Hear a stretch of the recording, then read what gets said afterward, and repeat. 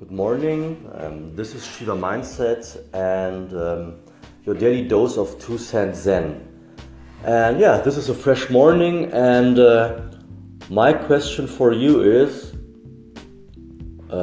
can you look at your life and the world and the morning that is presenting and unfolding to you with fresh eyes, with a baby's eyes, or as the Buddhists would put it, with a beginner's mind?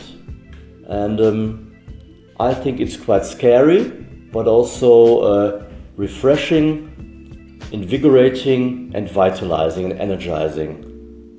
So can you see when you're in delusion or in old patterns, and can you get unstuck? Can you really step into the beginner's mind? Stay Zen, out.